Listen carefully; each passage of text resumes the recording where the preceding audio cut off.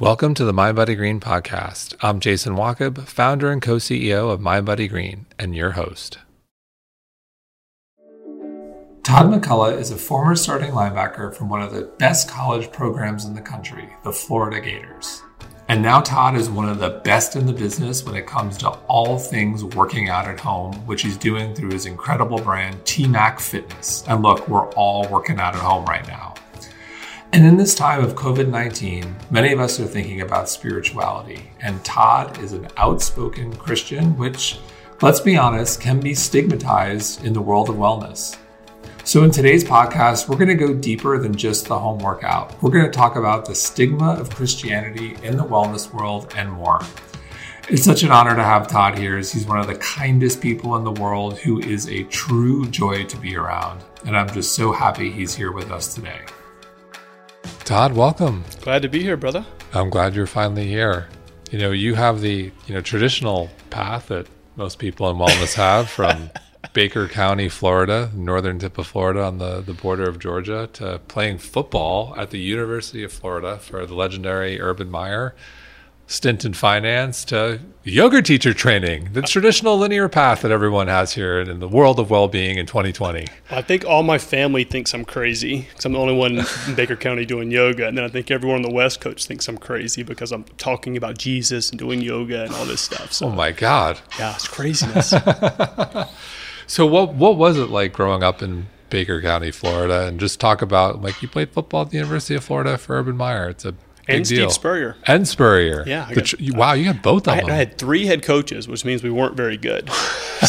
So Steve Spurrier growing up, it'd be hard to, unless you're from the South, Steve Spurrier was like Mr. Football. He'd be like Nick Saban of today. Yeah. And so I grew up with dreaming of playing football at Florida. I had the Danny Warfel posters, the Steve Spurriers. And, being in a small town, I always say you get really good at football or really good at hunting.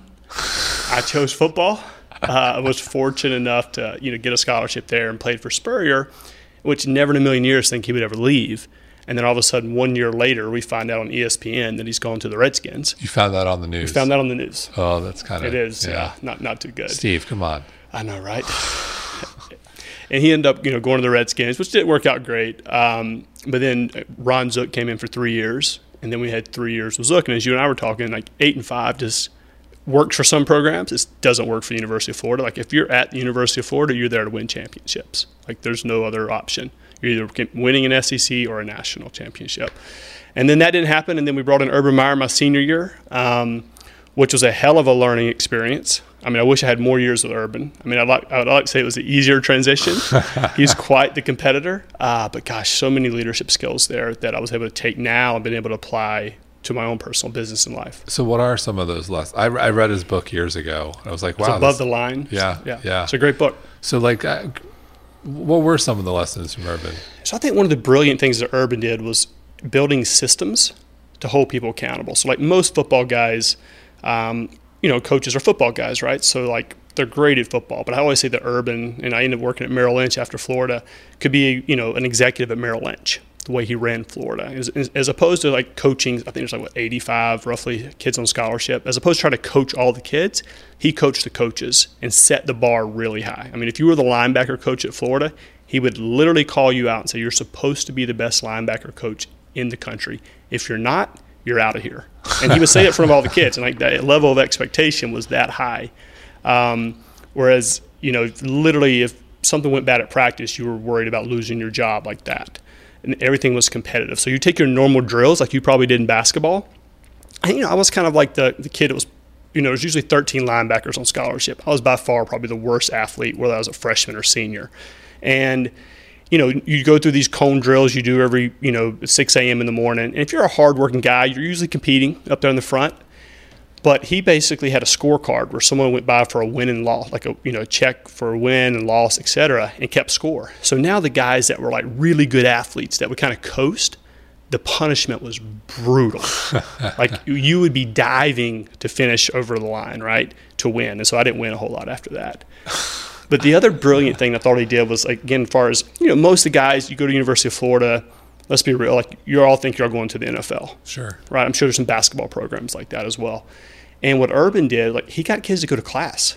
Really? Which I never in a million years thought would happen at Florida. And so little systems, right? So for example, if you missed a class, right? You were there at like 4:30 in the morning with the strength coach.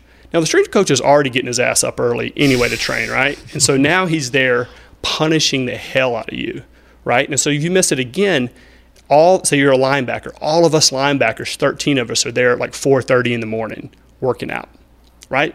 With the linebacker coach, right? We were talking, my linebacker coach was Charlie Strong. He went on to be a head coach at a couple of different places. So now Charlie's pissed off. All of us are pissed off. And so you can imagine, like, now you're sitting there after Saturday or, Friday night, your teamete's hungover, like not wanting to get up and do stuff. You're going to drag his ass to class or whatever you have to do.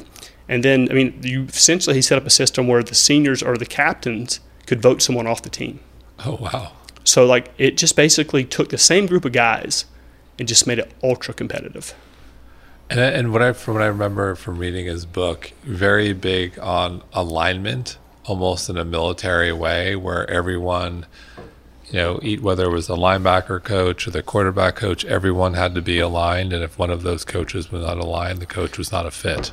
Yeah, and it's been a couple of years since I've read that, right? And it's like, I think one of the things he recognized was you could be a brilliant coach, right? You probably see the same thing here with your work.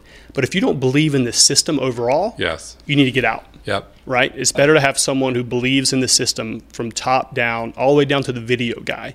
Like, everyone was accountable and needed to be a part of the system. No brilliant jerks or wildly talented jerks. Didn't matter. No, it didn't matter. You were there to win. And so, did he operate? I'm curious, you should have him on the podcast. It'd be great. He's not coaching now. Maybe he's a listener. Maybe he's listening. I think his daughter I saw was getting in fitness. Oh, maybe. Well, we're ready for you guys. We're here in New York. We're ready anytime. Coach, come on. So I'm curious, how much of him do you think was it was the secret to his success, the system? People will talk about Bill Belichick, the system, and getting everyone to buy into the system. And how much of it, do you think he had the ability to motivate and get the best out of athletes in a way that was unique? Yeah. He could literally, before a game, you think you could jump off a cliff and survive. The amount of belief and self-confidence he instilled in you, he's truly remarkable. He coached, I believe, under Lou Holtz, who's also one of the all-time greats as far as motivation. So I would think he probably learned a lot from Coach Holtz. But his ability to motivate someone during the off season, and then on top of that, in the locker room before a game. I can remember our first meeting, he came in, and it was just like, wow, that guy's different. Just his presence. So we can't talk about the University of Florida football without talking about Aaron Hernandez. I'd be remiss not to ask about him. I know you didn't play with him, but you've met him, and just a little bit about Aaron and your take on that. It's just sad and crazy on so many levels. Yeah, it's super sad. People lost their life. His family's forever changed. Obviously the University of Florida doesn't like that stuff, but I've had other teammates who weren't as well known as Aaron, go down similar paths. And it's something you don't hear about a lot because their names aren't necessarily as big as Aaron. And I think that there's a few things going on. And again, I can't speak for Aaron himself, but I'll speak as a football player growing up in that culture, and where I think mindfulness and what you guys do and what I'm doing with the Mind Right meditation should be implemented in some capacity in sports programs, especially violent sports like football and hockey. Sure. Maybe basketball as well. But if you grow up, usually football players, especially on the defensive side of the ball or a tight end, you grew up probably with a lot of anger, right? And a way for you to channel that was the football field. And then what happens when the football field is you can't play anymore? What happens when you go home to your wife? Right, you're practicing violence. Exactly. And it's a great channel, right? I always say for me, my faith, luckily I found Christ at an early age. Between Christ and football, I was able to release a lot of that kind of built up aggression, right? And so, now football's getting a bad rap about you let your kids play, and I honestly would prefer my kid probably not. But for a certain aggressive male out there, there's something that's beneficial to being able to run into other people violently. And then, that typically makes for a better football player, right? Like your choir boy is not going to make an SEC linebacker. It's just not.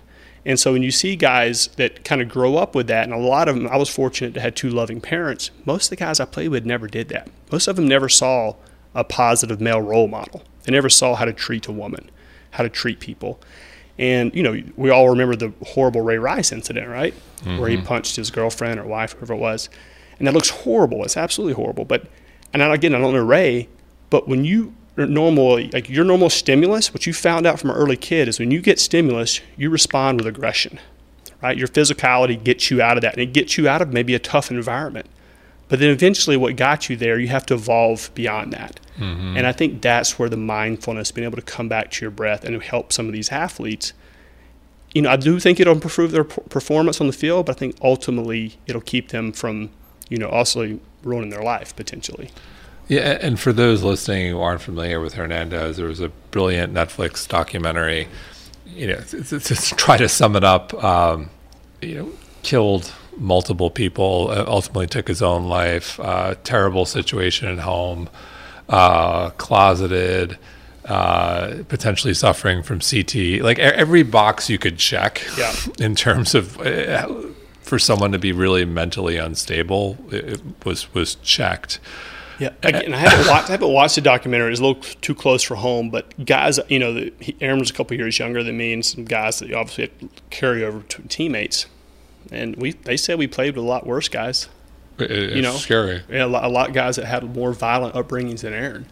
So, what do you think? I'll just close the loop on football. Is it the transition from practicing violence to trying to be a loving, kind person that people struggle with? Is it the CT, essentially their brain injury? Mm-hmm. Is it all the above? I think it's all the above, right? If you go back to generations ago, like the warrior clans, right? Like they're on the front lines. These are your modern day UFC guys, your modern day hockey guys, your football guys. I think it's part of your genetics. A lot of most football players are wired to have more aggression, I believe. And again, they learn that when you get stimulus, you respond with violence. And that works in the football realm. But then how do you switch it off when you go home? Right? Because as soon as you get that stimulus, we all respond. Like someone beeps the horn at you, maybe you flick them off. You don't even think about it. Or whatever that is. We all have these built-in responses that happen when we get stimulus. Maybe we hold our breath. Right? And this may sound like silly to pretend to that, but from a football standpoint, is when we get stimulus, it goes click. And we try to end it right now. And that's just how most of us were brought up. I mean, I can remember my first year going to Florida. Probably shouldn't talk about this. But I grew up in a small country town where there's a lot of things that are great about that town. Like if you signed a contract, it was basically a handshake. Right. Someone's handshake was as good as any contract that I've come across in LA. Right? Seriously. I mean, it's that's the family name. Like the McCullough signed this, or the Davis family, or whoever, you uphold that, right? And the same, one of the other things with that comes if someone tests you or tries you, you solve it right now. You don't wait for the police. You don't wait for any of that. You end it, right? And then usually most people walk away. But I remember growing up like that, and that's kind of how I was raised. And I went to Florida my freshman year, and a guy had said something about my girlfriend or whatever. Didn't even think about it, right? And this is a guy who grew up in a loving home. Got in the car, I didn't even know what the guy looked like. Got in the car, found out he was wearing a yellow shirt, hopped out. He was at a fraternity thing, got out of the car, punched him in the face, knocked out his teeth, got in my pickup truck, and drove home and went to bed. And then the cops came to come arrest me later that night. And luckily back then we could kind of get away with it. Steve didn't take care of that for you? Well, we were, back then we were able to get away a little bit more. But I literally was going back to sleep. Didn't even think twice. Knowing you, this is for you guys listening, Todd is the sweetest, nicest guy in the world. Like I said, my family, it says I've come a long way. But I think, again, just growing up in that environment, God knows what. And you were a good guy on the team. I was a good guy, right? I was a good guy. But again, choir boys don't make good SEC linebackers. But again, this was something, I was more of the good guys, right? I grew up in a loving home. But that was just how I was raised. And so it sounds silly now thinking. Obviously, now you look back, you're like, oh, my God. I remember sitting in front of the state attorney and saying, he could put me away for 3 to 5 years for assault and Scaredest I've ever been. The most intimidating I've ever been was a short short attorney saying he could put me away for 3 to 5 years for assault and battery. And that to me is just, again, where I'm at now in life is something I want to share with other athletes in the sense of how far this mindfulness can come to help you prevent from making those kind of decisions. Well, let's talk about that transition. So how did you go from that guy, so to speak, who didn't like what someone said to his girlfriend and knocking someone out and potentially going to prison for 3 years, to yoga teacher training? Because that's the natural path. Of course. That's a long journey. I'd say 2 things. Again, like I said, I was not like I want to paint the picture that I was the crazy aggressive fighter. No, but those things were part of my childhood. So I would say 2 things that helped me besides. So when I was younger, I came to know Jesus Christ at 12, and picking up the Bible and learning how to be a man through the Bible, reading the Gospels, reading the book of Proverbs. This was a profound impact on my life. So I still had that urge, but I was learning to somewhat turn the other cheek and was aware of that. And so that was a part of, I think, what kept me out of trouble as well. And then as I got older, I think like most athletes, and it sounds like, if I recall in your book, you go through this transition as well.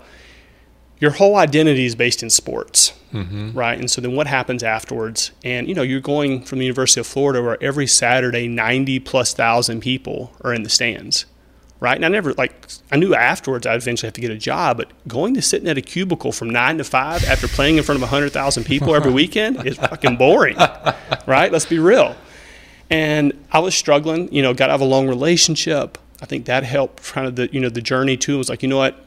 I need to get something different. Like I remember going to a Florida football game and all these Florida Gators, the guys that I grew up watching were all kind of, sitting around talking about the glory days in their 30s and 40s. I didn't want to be sitting around the rest of my damn life talking about the glory days, right? I had a whole lot of life to live, but didn't know what that looked like. And was working at Merrill Lynch at the time in finance as a financial advisor. I always say, I joke, probably the only personal trainer with a Series 7. I had a Series 7 in 63. And a 63. I had that one too. It's a fun test. It is a fun test. At Merrill back then, like if you scored below a 70, you got fired. Oh, really? Yeah, so you're watching that dot go, and then all of a sudden if you hit 69, you're fired. So anyway, from that I had Merrill Lynch. I was like, I needed a change. Played football with a guy from Ventura, California. Went out and visited him. I was like, well, we went out for LA. I was like, well, LA's not necessarily me, but it's a hell of a lot more fun than North Florida, being single, 25 years old. So I had Merrill Lynch transfer me to Century City, and then that is right in the middle of 2008 when the market crashed. So great timing. Yep. And so I show up there, and within 4 months, pretty much all of us young brokers who were just, fat, so to speak, on the balance sheet just got laid off. And I just moved there. It's funny, God's timing, right? Like if I would have been there for a year, I probably would have had my LA experience and then probably went back to another firm in Florida. But I was like, I just got here. I want to figure out how to survive. And my clients at the time were always like, all right, Todd, we trust you with our money, but can you get us in shape? So I guess they thought that that's what I could help them with. I was like, I'm your financial advisor. And so then a lady that cut my hair in Beverly Hills, I was like, well, she'd asked me to train her, and I'd said no. And I was like, well, I don't have a job now, so I can train you. Yet you're still getting your hair cut in Beverly Hills. What were you doing, Todd? I was walking. You would appreciate. This is how this came. So it shows you how far I was walking in Beverly Hills in the middle of the day with a wife beater on and some old gym shorts. And this woman that cut hair in Beverly Hills was like, "Come inside. We want to take care of you." And I was like, "Do I look that strange?" I think you're that good looking. Yeah. Thank you for that. Appreciate that. I'm sure it was the wife beater.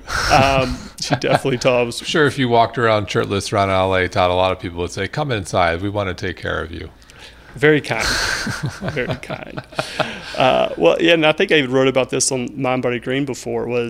I went to yoga because, my body was, the backstory of this, my body was hurting the whole time too, right? Mm-hmm. I had 5 surgeries from football, and I would, I'm an athlete. I have to wake up each day moving, which I imagine you've struggled with as well. It's like when you don't move, you don't feel quite yourself. And at least I was struggling with that. And so I couldn't go lift the way I used to lift in the gym without by noon I'd be hurting. And so I was, in the back of my mind looking for a way to sweat and still feel good. But honestly, this really attractive girl asked me to yoga class. And I was like, well, she's hot, so I'll go to yoga class. And I found a way to sweat that didn't hurt my body. And I went to this amazing teacher. Anyone's in LA, go Go check out Vinny Marino's class. Oh, you went to Vinny. Vinny, the king of yoga on the west side of LA. Oh, I had no business being Yoga there. Works, Santa Monica, Main Street. Main Street, the best. the epicenter. The epicenter. I mean, his classes are like sold out, like 70 people. It's like I joke, like it's like you go there on a Tuesday at like a 9 a.m. class, which is like the most inconvenient time ever, and it's like there's a line out the door. Yeah, it's like a casting call. Like there's actors there, everyone, and it's mat on mat. They like shut the air off. It is just, and he plays rock and roll, and so I would literally schedule my clients around his teaching schedule. I mean, he was my guru, so to speak. I would go to his class almost every day for probably 5 years.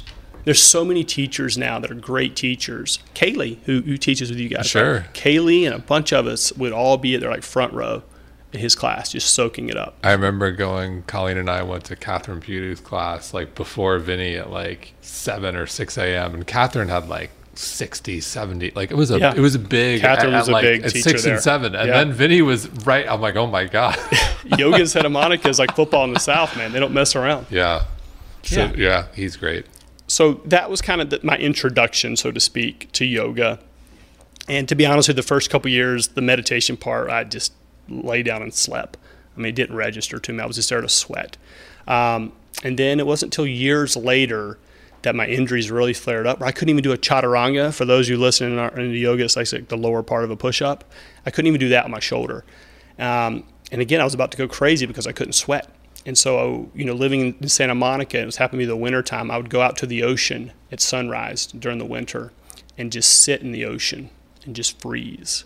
And started doing some breathing and kind of my morning prayer that like I said, I came to know Christ at 12. And ever since it was 12, pretty much almost every morning I'd start the day, God, thank you for this day. Thank you for the blessings you've given me. Be with my family today type thing. And so I would do that and jump in the ocean. And I felt great. Like I wasn't getting a workout, but it was a way for me to kind of shock the system, so to speak.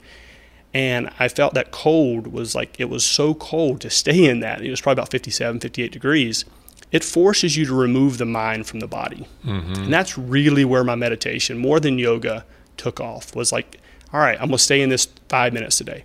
I'm going to stay in it 10 minutes. I'm going to stay in it 20 minutes. And eventually, Wim Hof, who's obviously gotten really big at this, it forces you to take the mind outside of the body.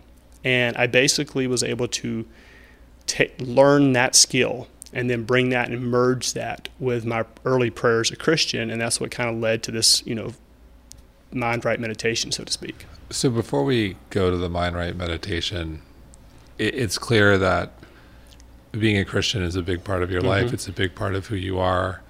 Well, yes and no. I mean, a lot of people would say I'm not Christian. I don't know. I mean, I really don't. People say that, really? Yeah, absolutely. I mean, from the hardcore, really conservative Christian people, they would probably say I'm not Christian. What do they say? So, I mean, I believe that we're all, like, my views have changed, right? Like, coming from the conservative South, like, and then moving to LA, you experience different cultures, different ways of life. And I learned to see God in my Muslim brother and sister, my Jewish brother and sister, my gay friends.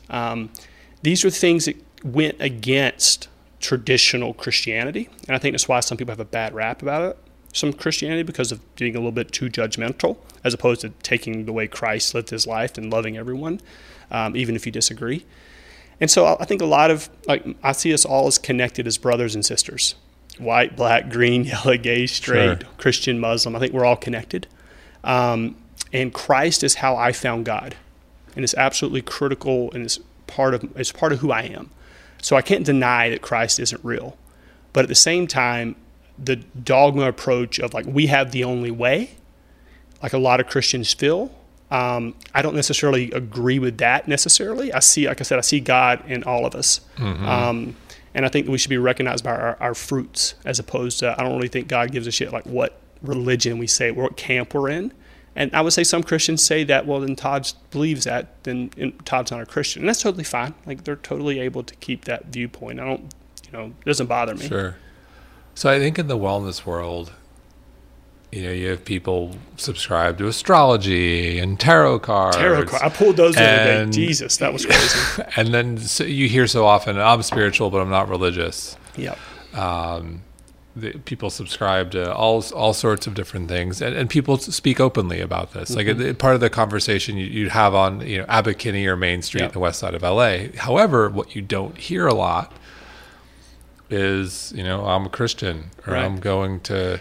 Like, is there a stigma in our world? Yeah, I think in the wellness world, which is so fascinating, right? Because I've come from such a place, and then I lived in such a place in Santa Monica that's completely different, right? Like, for example, just to highlight the difference, right? During the 2016 election, my town went 90+% Trump, right? And I lived in Santa Monica that was 90-something% Hillary, and I would listen to my friends that I go to yoga class with being so judgmental about these conservative Christians, and then I would go back to the South and hear these conservative Christians who love Jesus be so judgmental about everyone that was voting for Hillary.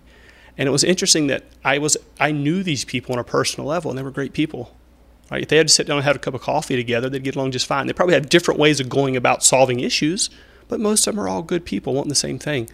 And so I think that in the yoga world, coming from the West Coast or even here in New York, you don't hear a lot about talking about Jesus in those things. And, I would say that it's interesting because if you read the Bible, so Psalms 46:10 says, "Be still and know that I am God." Sure. All right. And sounds like Wim Hof. It's right. Wim Hof's going about some hard breathing. Did we just think is Wim Hof a descendant of Christ? He could be. He's got the beard. He's got the beard. He's sitting around. He kind of Yeah. dresses skin. Like maybe we just uncovered here something, guys. But isn't that what every time you see it, even in yoga works, right? Like you see Wim Hof is Christ. That's amazing. But that's even something you see in the Sorry, guys. No, you're good. I would love me some Wim Hof. We can start some breathing now.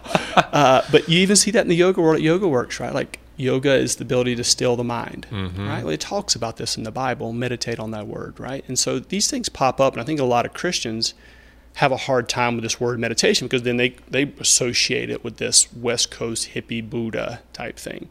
And I'm not saying that necessarily they're completely aligned, but for me, I think that anytime we can still the mind, I think movement's just a way for us to kind of tap into our bodies. And then once we can tap into our bodies, it's easier to still the mind, so to speak. And so that's kind of what my work's about. But yeah, I think that it's interesting to see how both sides think they're both 100% right and the other side's 100% wrong. It's just crazy. It's symbolic of what's happening in the world right now. It is. We got whatever you subscribe to, whether it's politics or holistic practices versus Western medicine. We seem to live in a world of absolutes and not a lot of discussion about the middle. It's interesting, and I'm curious your thoughts on this. I'm just literally thinking this as we're talking. On the more spirituality side, I do think that like we are designed to know our Creator, right? I think that's if you look throughout cultures, almost every culture throughout time is seeking the heavens, seeking God, so to speak. And I'm curious from the spirituality side, what do you see as far as, because you need some sort of base, like what your morality, right? Like why would killing someone be wrong? So where do you learn this moral value from in the spirituality side without pointing to a specific religion, right? Again, I think religions necessarily maybe miss the point, right? But it's an interesting conversation to have is where do we find what makes it wrong for me to throw this water on you, right? Like where do we derive these moral values from? Did we evolve and just eventually learn this through time is what, I think most atheists would probably say, or were these kind of handed down from some sort of divine presence? I don't know, it's an interesting place. Right. Hey, look, you're talking to a guy. I grew up going to church. I taught Sunday school. Did you really? Yeah, I taught Sunday school. You're a tall-ass Sunday school teacher. I was like in junior high. And then, like a lot of people went to college and forgot about church. Yep. Threw a lot of those things out the window and then brought them back. I remember going to at Columbia. We were lucky. There were a couple like beautiful churches, like Riverside Church, and so I would show up by myself in church there were a couple of moments. One, I thought I was getting thrown out of school. I should have been thrown out of school. Long story. That's when it's like there are no atheists in foxholes. Right. Exactly. There are no atheists when you think you're getting thrown out of college. Right. Absolutely. And so at any rate, like I don't attend church, but I grew up Christian. I will watch Joel Osteen. Yeah. You'll watch Joel? Yeah.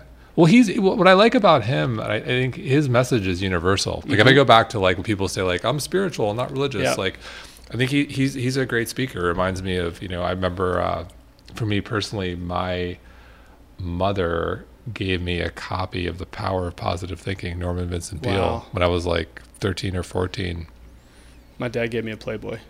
Oh, really? Different reading material. Yeah. But anyway, but I'm curious, how are you and Colleen going to raise your two beautiful daughters? Like, how do you teach? It's a good question. We do say we make Ellie, when we watch Joel Osteen on TV, we say, Ellie, we either can watch church or we could go to church. You can choose. Yeah. But I think there's something to be said, about believing whatever you subscribe to, believe in something greater than yourself. I think there are numerous studies about the health benefits of belief. Yeah, for sure. I think, life can throw you a lot of curveballs, and if you don't believe in something bigger than yourself, it can kind of be, a little depressing. I think it gives meaning, right? It does. Purpose. Meaning, purpose, and purpose. I think we're coming back to on one end, like, you can get blood testing every quarter and analyze your microbiome and all this stuff. But if you don't have purpose, like that's a big problem. With regards, if we're talking about like just health benefits strictly. It's interesting. I feel like from the fitness side and the spirituality side, we've skirted around as we've gotten even deeper into the science. We're like, holy shit, like, your spiritual wellness is actually important. You need something. Yep. You need something. And so for us with our kids, we'll see, but there will be something. And I just, there are just great lights, whether you believe their stories or you believe these are actual things that happened, there are just some great lessons in the Bible for kids. Do unto others as, like great rule. Yep. Great. Well, like I said, I don't go to church right now either, but I can say from being growing, spending a lot of time in church, I do miss the community element of that. Like, singing praise to God is like the most divine thing in the world. You're singing some Hillsong United to God. It's a beautiful thing. I was never into all the other stuff. I liked a good sermon. That's why I like watching Osteen on TV. It's like, give me a good message and I'm back at it. Dude, I start off the morning with some gospel usually. But going back, like, do you think it's just? I feel like I go back to the original question that there's like something about wellness where it's like not cool to be Christian, but it's cool to like, to be a tarot card reader. Right. Not that there's anything wrong being that or astrology. Like Colleen and I joked, like we walked into a like Urban Outfitters in Austin, and we were looking at all the books to see what, the younger generation was into. So if we had to summarize the book assortment, it was essentially like anxiety, astrology, and like the occult. Yeah, look, like witchcraft. It was just like fascinating. What's interesting to me again, what if you're the tarot card reader or the Christian in rural Alabama? I think that you have to sit there and recognize and respect other people's beliefs and how they get there. But again, I think we're all designed to know our Creator. I think that it's just as hard for me to grasp this whole tarot card world. Like, it's out there for me, but I'm sure for that person, it's probably radical for them to think that I have found God through Jesus Christ, right? So being able to listen to one another and just respect one another, or just be respectful. And again, like I said earlier, I don't really give a shit what camp you say you belong to. It's like, how do you treat people? How do you live your life? Like, they say someone by their fruit. Yeah, there are a lot of terrible Christians who go to church every Sunday. Well, the Christian, yeah, exactly. Well, or whatever religion we're talking about. Again, I can't speak for Christians as a whole. No, I know. Right, I know. But I would say the Christian church has some obstacles to face. Every religion does. Right, but but right now, and I think why the more spirituality side is the Christian church, at least growing up in the 90s, was very much anti-homosexual, right? And your kids are going to grow up, and younger kids now realize, I'm like, that's not right? Like, so the church is going to figure out how to handle that one particular social issue, because the Bible is pretty clear against that, right? You can interpret the Bible. It's funny how you watch Mayor Pete out there, who seems like a dynamic guy running for president. I can't watch any of the debates. He's a pretty dynamic guy, but the Bible's pretty clear on that issue, right? So it's interesting to see like how the church is going to figure out a way to evolve with the younger kids. because I think it's important that we do come together and worship God. So it's going to be interesting to see how that happens. So what role does your faith play in how you work with people? I'm curious. I think it's everything. I mean, like I said, I'm by no means the perfect guy, right? Like I say fuck and shit and pray to God, Hey, right? There's some poor guy listening. You punched his teeth out 15 years ago. God, I'm sorry. He did start it.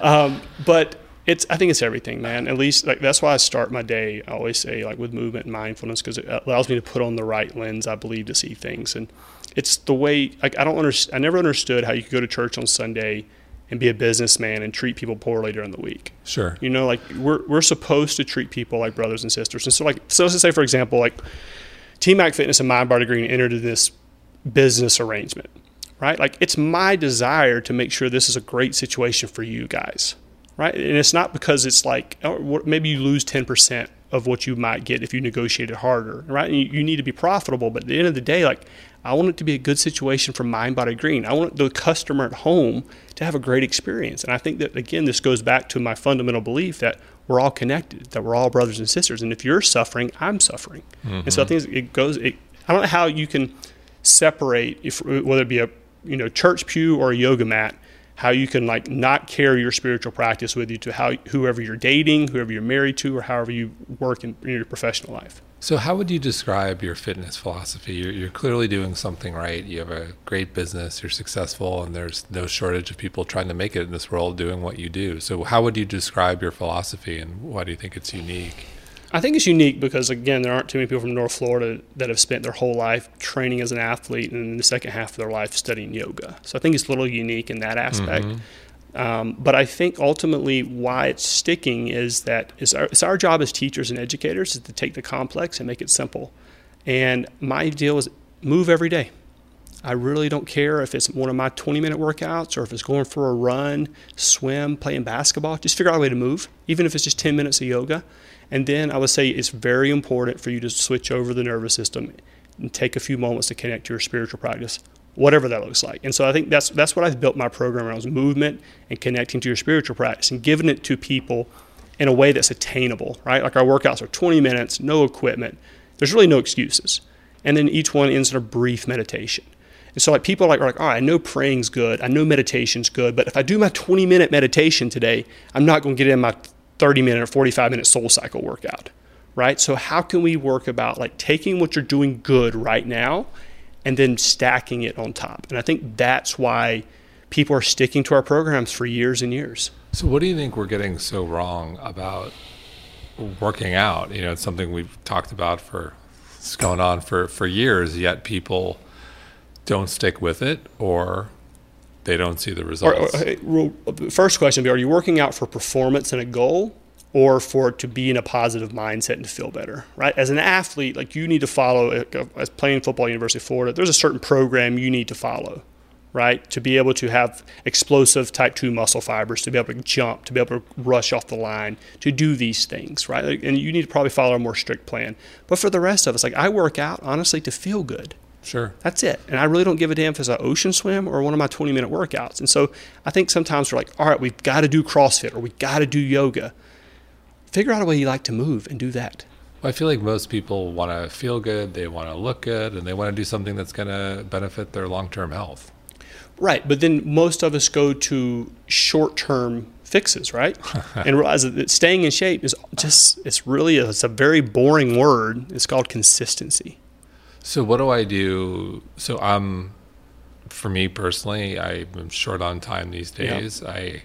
I heard that earlier. You got 20 damn minutes, bro. I do 5 so I do 5 to 10, and so what I do, and I'll tell you that this is what I subscribe to, and I'll get your take on it. So I'll walk everywhere. We're on the 4th floor. That. I always take the stairs. So I get 10,000 steps a day. I'm always moving. I'm always walking. If there's, I'll take the stairs unless it's 10 flights. I'll just do it.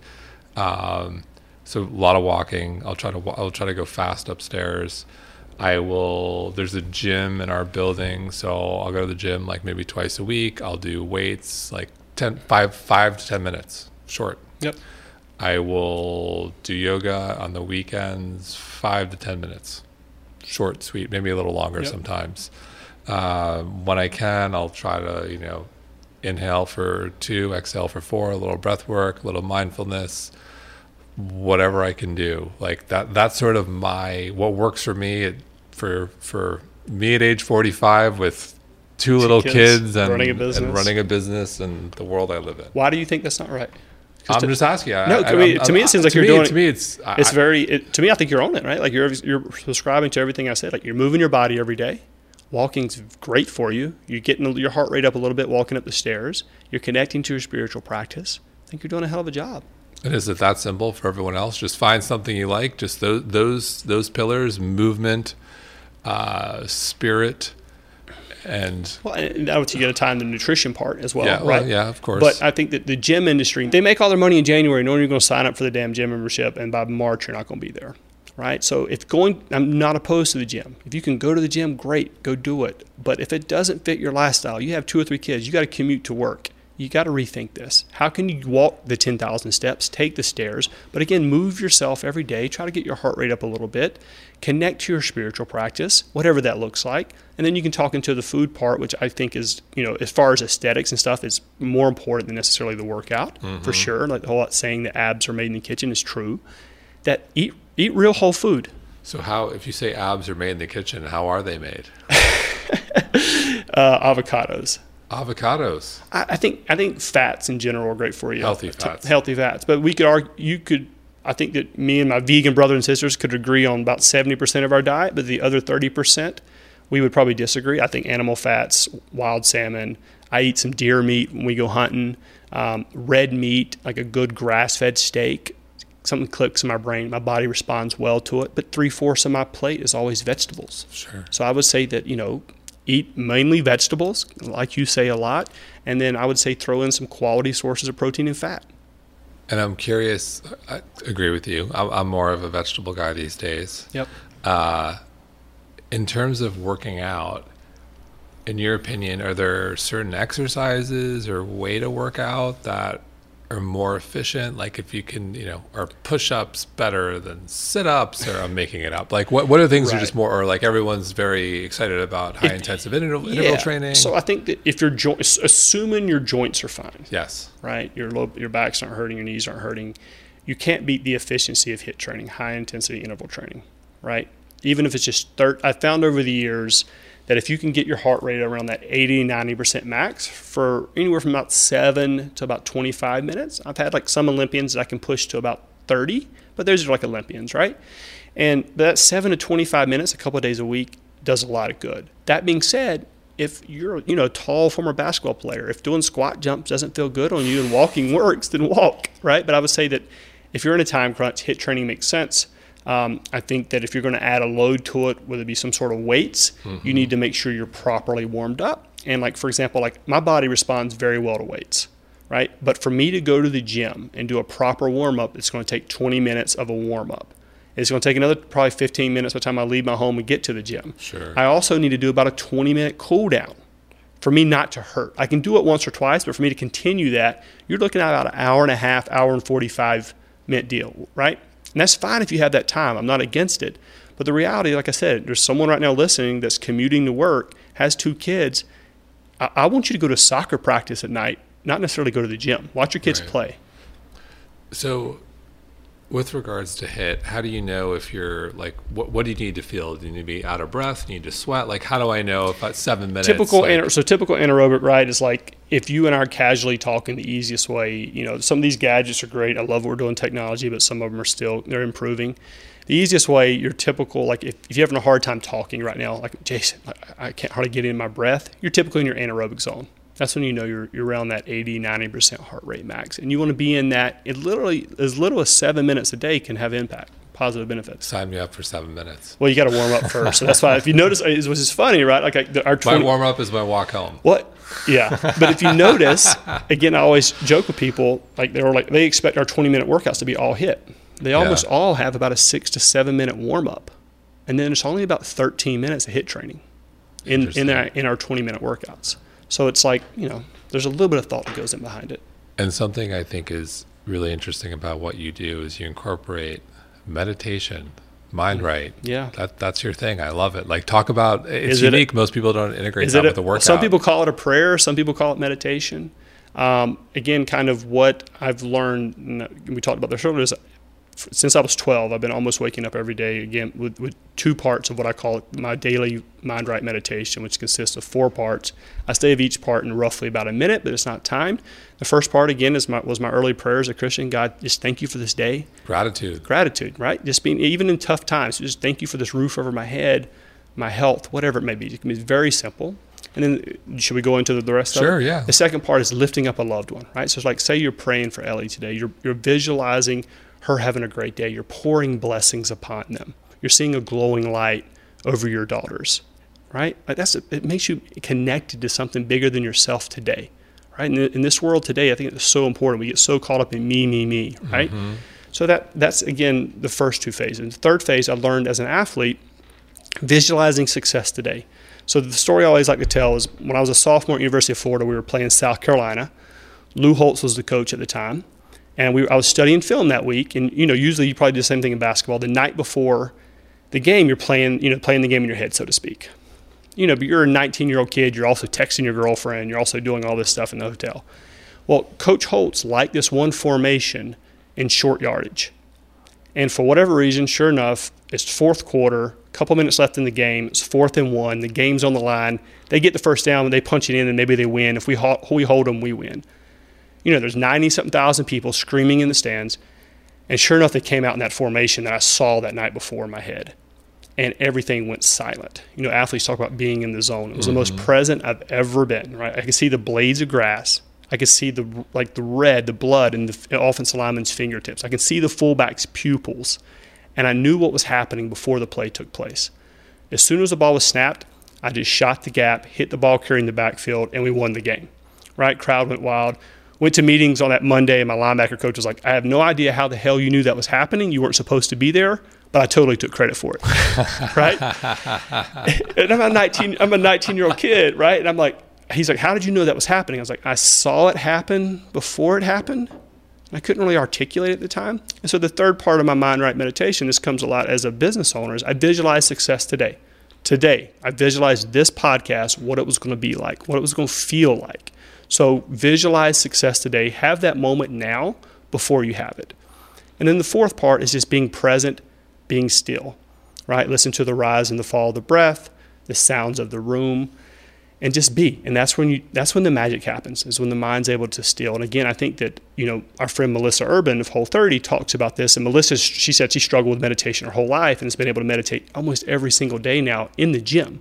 And the gym's kind of her church, so to speak, in that safe Or hiking, right? Hiking. Today I went to church. Right. Beautiful photo in Utah. I'm like, take me there. Take me, please. I'm here in Brooklyn. And so, but there's something, she compares it to like why this meditation I think is working is that movement, exercise, so to speak, is kind of like a kid with a temper tantrum. You need to shake things out, right? And then it's easier to still the mind. And so most of us have failed meditation. We just like wake up, can we meditate? Some people that works for, most people I've come across, it doesn't. So if you can shock the system whatever type of way you want, then do this brief 4-minute meditation. People are having a lot of success. People are in the gyms, people are in CrossFits, people are finishing their morning runs and doing it. And to me, the more people we have moving and connecting, everyone wins. So my last question, any advice that, look, there are so many people trying to make it in this industry, and there are so many trainers out there, and some good and some bad. Any advice to anyone looking to do this and build a successful business? It's super competitive. Yeah, so I'd say a few things. Again, I'm talking, so, I've been at this for 10 years now. 10 years ago, it was not that like sexy of a job to say I'm a personal trainer, right? Could you imagine explaining to your friends and family back home, like, I'm not a stockbroker anymore, I'm a personal trainer, I'm carrying a wife beater around in an A-frame sign that says T-Mac Fitness, right? Now personal training, like you've got all these, like they're making a lot of money, right? And I think just to make sure that if you're getting into the fitness industry, you're getting in it for the right reason, to help people.